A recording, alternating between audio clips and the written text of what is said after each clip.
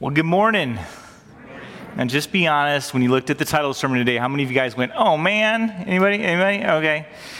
Well, today we're going through this series on the 7 deadly sins, and today we're taking a look at this idea of greed. And I want to preface this whole message just by saying that the biggest God in our society, besides God, is this God of money for so many people. And you can see its ramifications in materialism and the lack of giving and all sorts of things across the land. But so I want to talk about this a little bit, and we're going to start in Proverbs 21, verse 20, where Solomon says this. He says, "The wise man saves for the future, but the foolish man spends whatever he gets." I think this is kind of an interesting verse today, primarily because I don't think very many people do it, the saving thing, right? And I base that kind of statement on this recent study or survey that said that Americans today buy $1,300 on credit for every $1,000 that they make, which just means as a culture, we're going deeper and deeper into debt. And the disturbing part about this, I guess for me, was when I saw this next part, which says 11 years ago in 2006, it was the first time since before the Great Depression that Americans had spent more than they made. And we've done that for 11 years straight. Yes. So let me say that again. People are spending more than they're making today. We can sell it. We can see that in our government. We see that the debt keeps going up, but it doesn't make any sense in our lives either, right? And eventually there's a comeuppance for that. We've done it every year since 2006. And so I know it doesn't make any sense, and it's certainly not sustainable, but in any case, it is what it is. And so consequently, we live in a society that tends to judge people by the way they spend their money, and very little reward psychologically, in fact, for being a saver of any extent. And nowhere more is that true than in Phoenix. The Phoenix area, in fact, can now lay claim to being one of the top 10 areas in America for bankruptcies. Yay, us. So maybe it's true. The family that buys together cries together. And the chief culprit, the bottom line seems to be this area of greed. And so in Proverbs 27, verse 20, it says this: human desires are like the world of the dead. There's always room for more. Solomon is just saying here that the reality is that most of the debt we get into is not caused by our needs, right? They're caused by our wants. We have an epidemic of what I'll call wantititis, where we see it and we want it and we got to go get it, right? Even when I don't have the money. And so I want you to ask yourself this question: what is it that you want more of in your life? That you find yourself spending even when you don't have the money to go get it?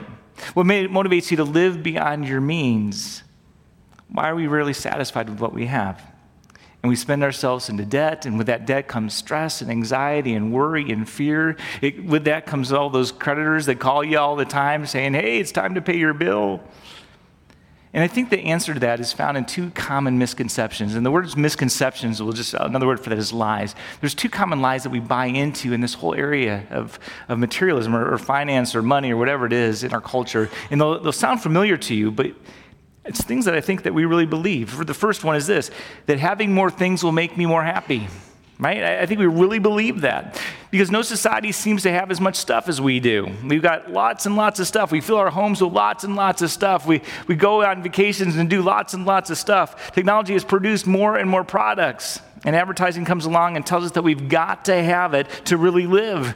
Hence the iPhone 10 that just came out that blew out sales right on the first day. Everybody had to have the newest and best and latest version. By the time an average high school student graduates high school, they've seen 350,000 commercials, and they're all saying the same thing: buy my stuff.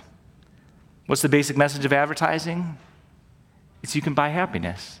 Makes sense, right? When you watch the different commercials, buy this and you'll be happy, buy this and you'll be popular, buy this and you'll be cool, buy this and you'll have no worries, buy this, buy this, buy this.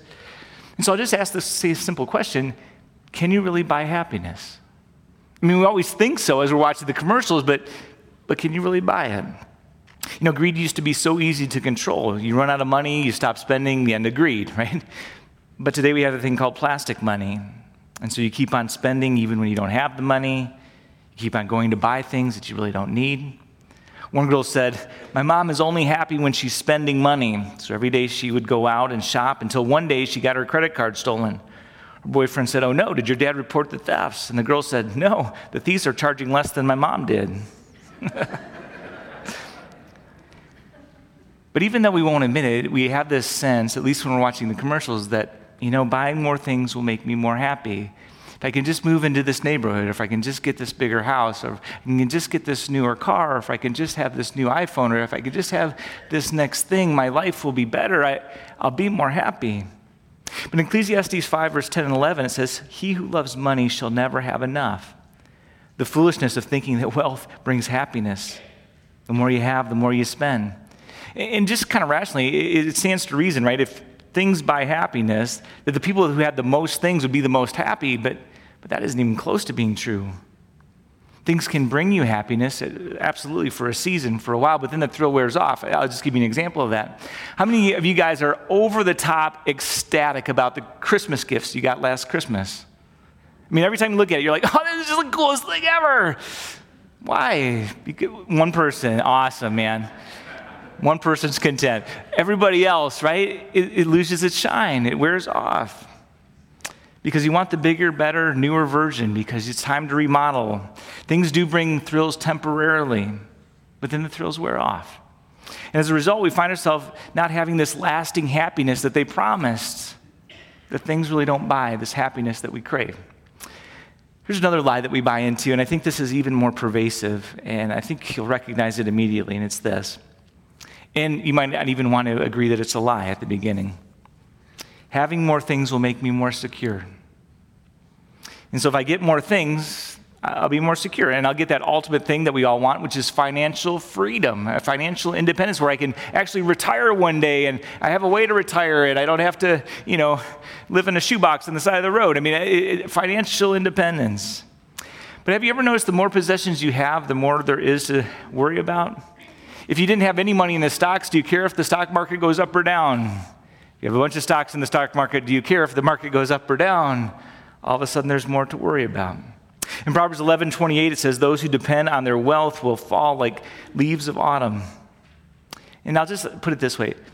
How many ways can you lose everything overnight? Answer's a lot, actually. And so if you're going to have security, true security in life, you must put your security in something ultimately that cannot be taken away from you. Why? Because you can have it all and lose it overnight. In 1 Timothy 6:9, it says, when we long to be rich, we are prey to temptation. We get trapped into all sorts of foolish and dangerous ambitions, which eventually plunge us into ruin. It's interesting, I was reading this. Do you know how they catch monkeys? They get a little coconut and they drill a hole and they put a piece of candy in it and they attach this coconut to a chain, okay? And so a monkey comes along and the hole is big enough for the monkey to put his hand in and grab the candy, but it's not big enough to pull it out unless he releases the candy. The monkeys won't let go of the candy. That's how they catch monkeys. Similarly, right, we become possessed by our possessions.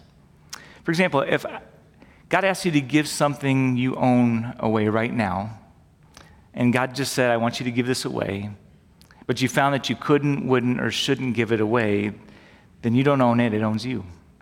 You are a slave to your possessions. You're unwilling to let go of the candy.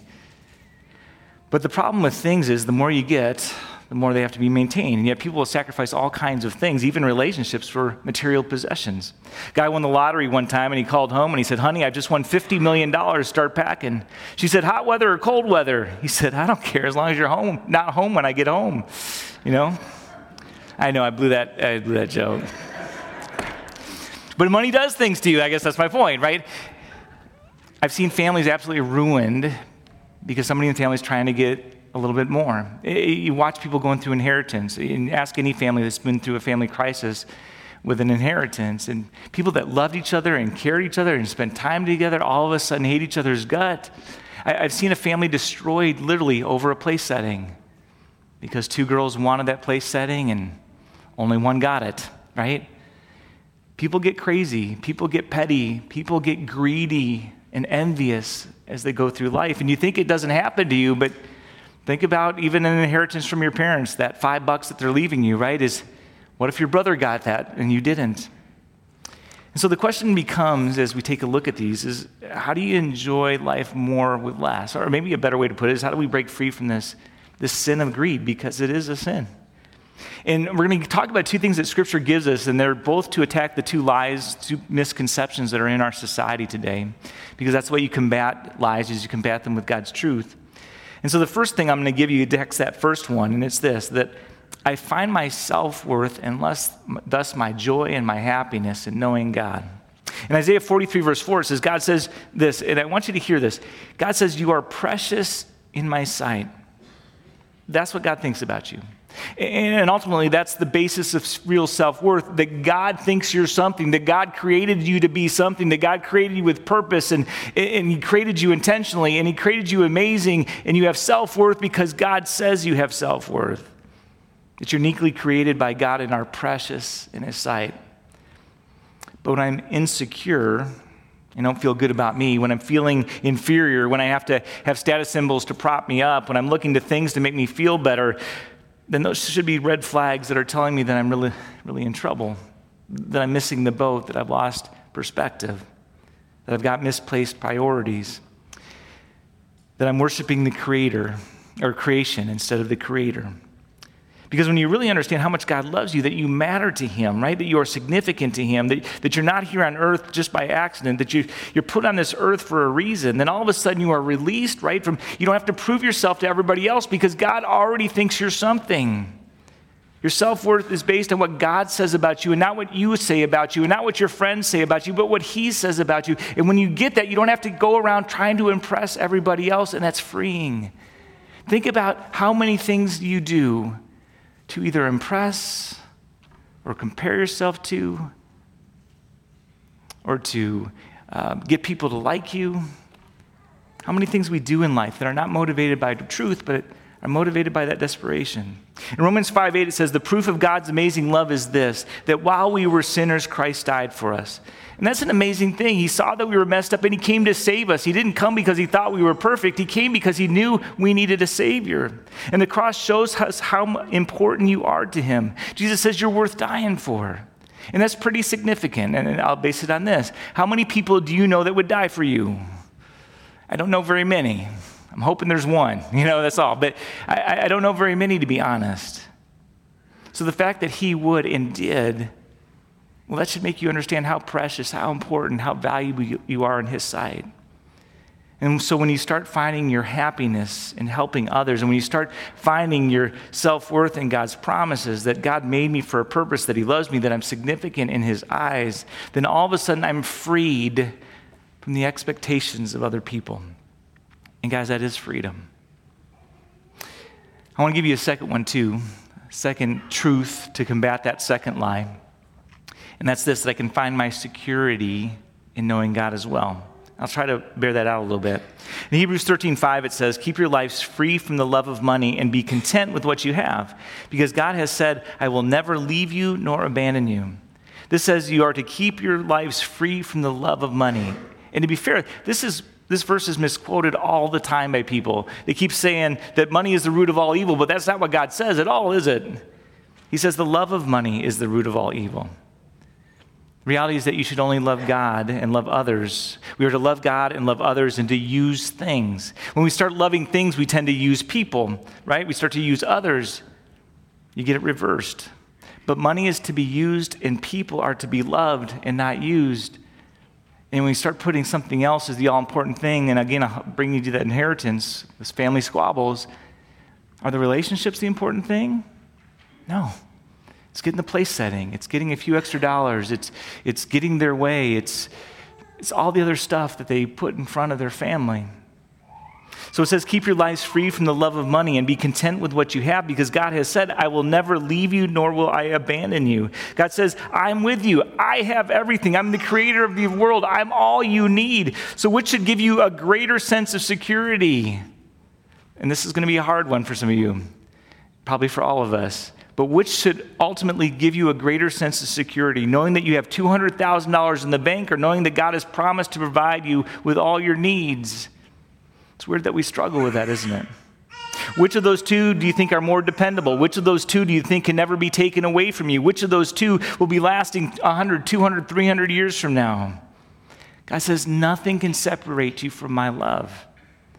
And so if you're going to be secure, ultimately secure, really secure, you've got to put your security not in a bank account, but in something that cannot be taken away from you, something that cannot ever be lost. And so whether your bank account is lost or not, Whether America goes into a Great Depression or not, whether we're bombed by North Korea or not, your security is in God. In Matthew 6:19 and 21, it says, "Don't store up for yourself treasures on earth where moths and rust destroy and thieves break in and steal. But store up treasures in heaven, for where your treasure is, your heart will be also." He's basically saying we need to learn to establish a nest egg in heaven, that's real security. Storing up treasures in heaven, but you start asking, how do you do that? And the answer is by investing on people that are going there. You cannot take it with you. It's interesting, Alexander the Great, when he died, he commanded that he be buried with his hands sticking out of his coffin, open-handed, so that people could see that you can't take it with you. What does God say? God says that you can send it on ahead. In the end, God teaches this. He says giving is the antidote to materialism. That's it. It teaches me to give away. It teaches me to keep my priorities right. Right? The acid test of am I materialistic or not is how easy is it for me to give something away? How generous am I? When people start talking about giving, do I get irritated? And then the big joke whenever you do a tithing sermon, this is a greed sermon, not a tithing sermon, but the reality is whenever you talk about that, people get upset, right? Because why? Because we're asking them to choose between their two gods, and it's hard. And then you have to choose one, and you get angry at the other. When people start asking you to give some more money, do you get irritated? Because if you do, that's a symptom for what's really important in your life. But again, God says, store up treasures in heaven. It seems, though, that the most sensitive nerve in our body seems to be the nerve that goes from our pocketbook to our hearts. Yet the acid test of am I materialistic or not is look at my giving. How much do I hold on to? How much do I give away? How much am I giving to God? Am I even giving Him priority? When I am generous, when I'm holding everything that I have with an open hand, then what that is saying, I trust you, God, and I don't have anything that I have to hoard because I trust that you got me. Yeah, I talk to people all the time, and they keep talking how much is enough for retirement, and it's always scary because you don't know. But I've talked to people that have $150,000 already in there, and they're like, I don't know if that's enough. So they keep going.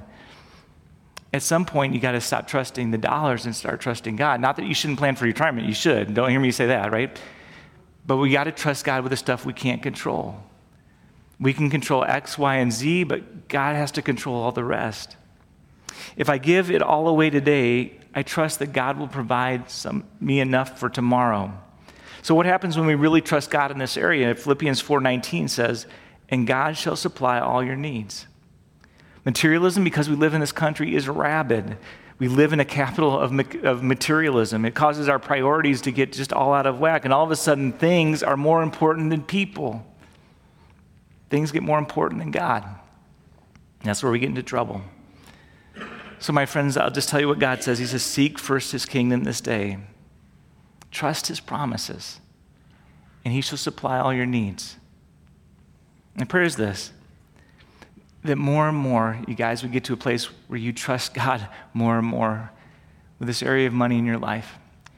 If you can, there is freedom in it, and there is peace, and there's even joy, because you're trusting the Almighty to get you through, because you're trusting the Almighty to provide enough, because you're trusting God, and that brings peace and joy and comfort always in your life. So I give you this sermon to basically make you uncomfortable, to cause you to wrestle with this sin, because it is something that's super, super prevalent, and it's something we're all touched by. So go with this encouragement today, and all God's people said, amen. Let us pray. Father, we talk about these different sins. Man, they all seem to get uncomfortable. We're all affected by pride. We're affected by gluttony to different extents. But we seem always to be affected by this area of greed, Lord, especially living in America as we do. Father, we've been taught from the very earliest of ages that we should try to get more than everybody else to succeed, and everybody will envy us as a result and will be popular or whatever. This idea of competition is awesome in so many ways, but when it comes to greed, Lord, we lose sight. It causes us to not trust you. It causes us to try to do things on our own. It causes us to sin sometimes because we're trying to get something and putting that before you. And so, Father, one of the things, too, we realize is because of all this, we fight about it a lot. It ruins families, it ruins marriages, it causes stress and anxiety and fear. And so today, Father, we pray, help us take this in a little bit more seriously in our life. Help us start to trust you with more and more in our life, and trust your promise that you've got us, and that you'll provide for us, and that you're with us. And we pray that today in Jesus' name, and all God's people said, amen.